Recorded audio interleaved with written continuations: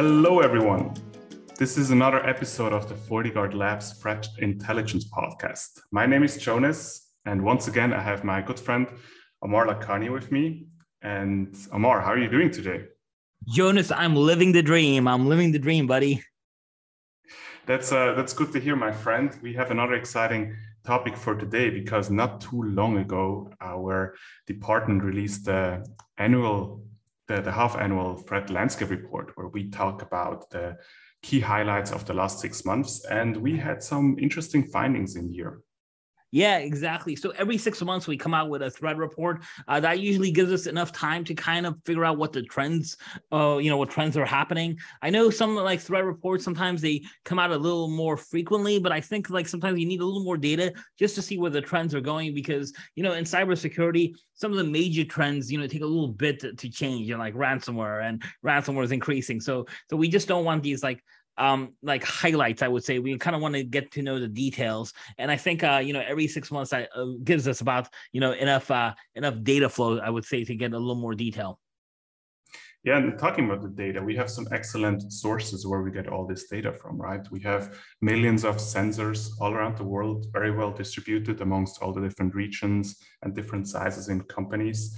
So whatever is out there, we pretty much have a good footprint about what's happening on the internet. And based on the telemetry data and the findings we were able to gather, we come up with some very interesting points, especially let's jump just straight in with, which I think one is still very important to mention, is Log4j.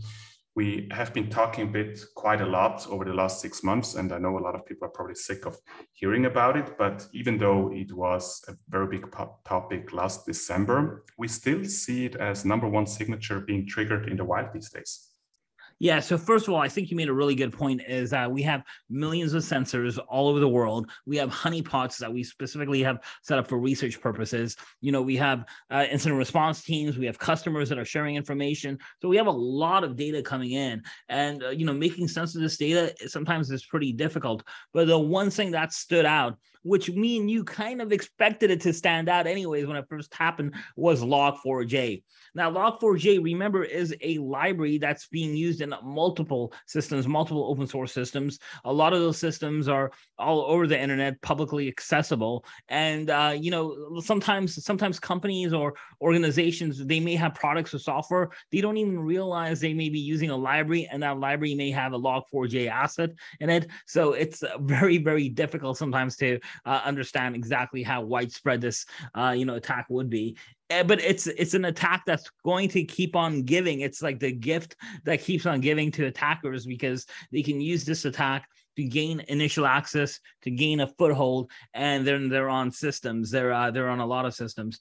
In fact, I remember just reading there was a threat actor, it was like a well-known threat actor, it was like Muddy Waters, I believe is the name of the threat actor. They may have some sort of affiliation to Iran, and they are attacking other countries, or using Log4j along with other threat actors as well. So it's one of those things that it's going to cause a lot of problems for a lot of people, I think, for a very long time, just because it's so hard for people to really understand exactly how widespread it is, from websites to IoT devices to OT devices to banking devices and ATM machines. Pretty much a lot of things are going to have Log4j enabled in it. Yeah, definitely. And also you talked about the threat actors using this vulnerability. It's not just the big cyber espionage groups and the APT groups. It's also the smaller guys, the people in the gaming industry. It's people it's like basic script kiddies. We see pretty much all the threat actors out there using the same vulnerability. And I think it really shows the difficulty with dealing with such a big vulnerability, because it's not just something which the very sophisticated guys are actually using. It's pretty much the one thing which everyone who's in hacking these days is checking first, because it's such a widespread vulnerability. There's a lot of public proof of concepts available on different kind of websites. So it's easy to start as well when you're starting with offensive security these days.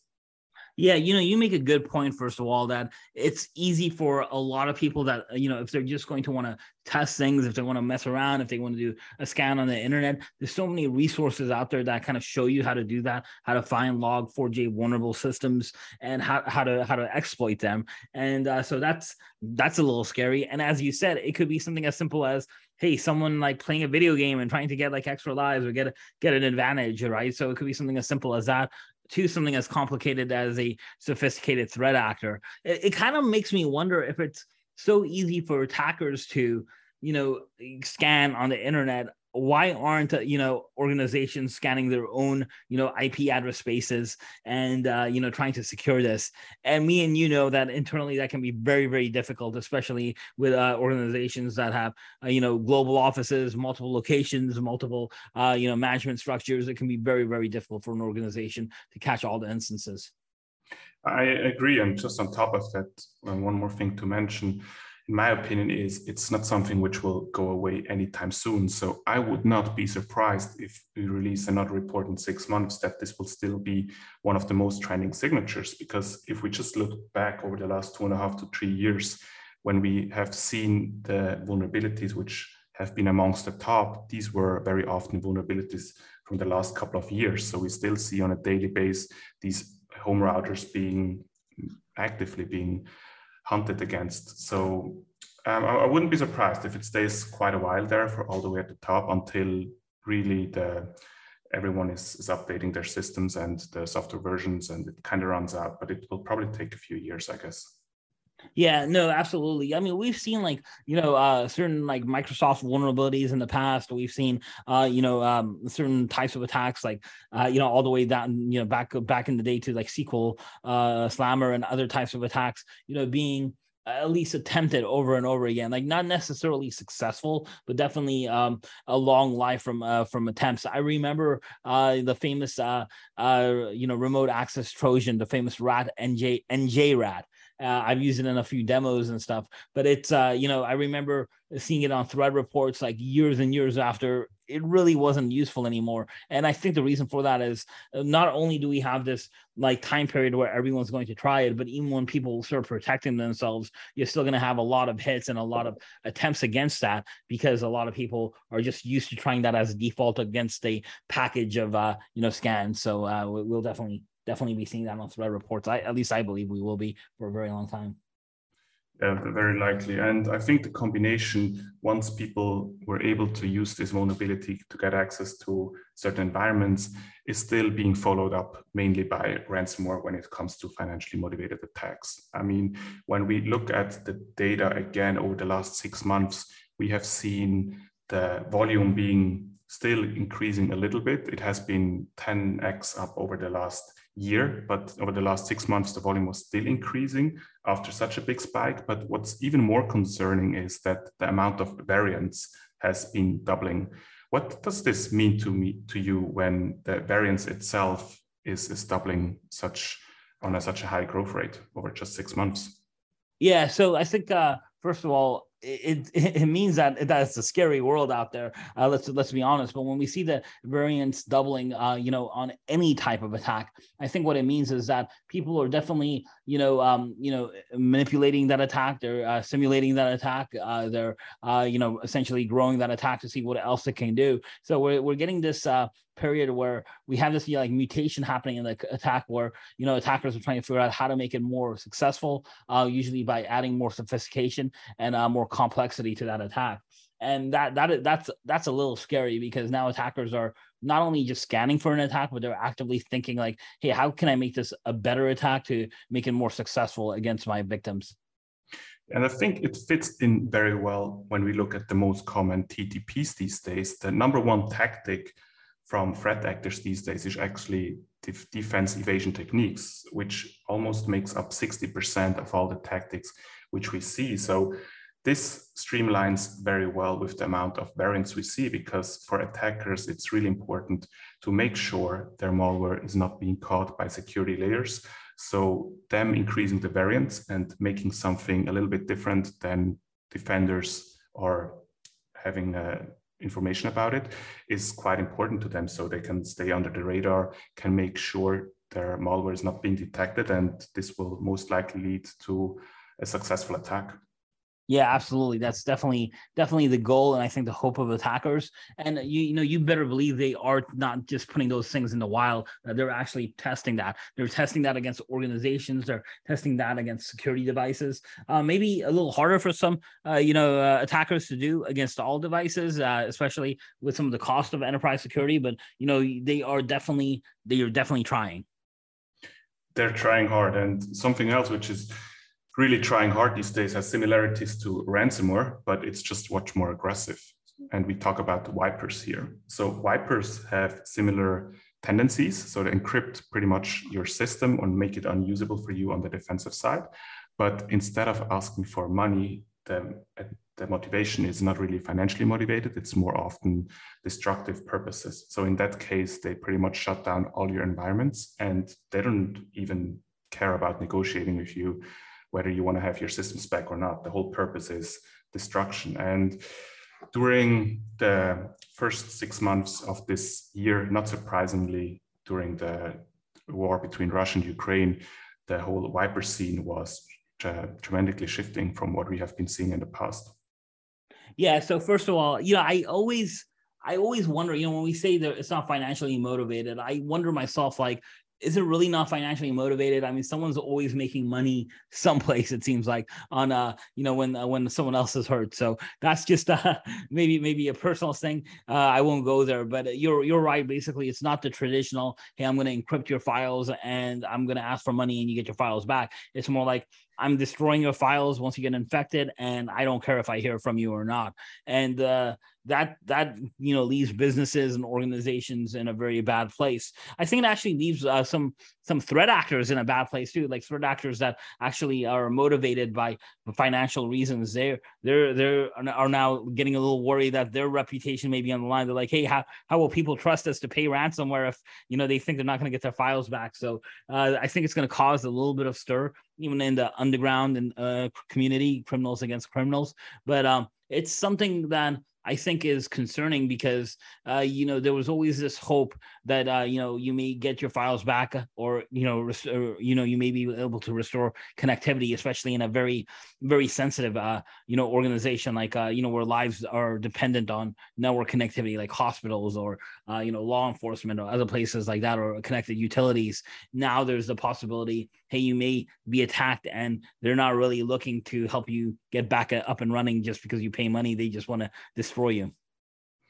Yeah, and what's also concerning on top of that is that some of these malware samples, they end up on the internet and other people are reusing them for different kind of attacks. So even though the initial purpose was maybe to shut down environments during the physical war, so they can help out bringing down these IT systems, which give them an advantage, some of these samples are spreading outside the region, which we initially saw them being used quite frequently. Yeah, some of these samples, they just kind of leak out when, researchers are sharing them. And sometimes that just happens, with immature researchers. Sometimes it just gets, accidentally shared out by victims that may have gone infected and actually have gone the actual infector of the file. And other times it's just, the attackers themselves.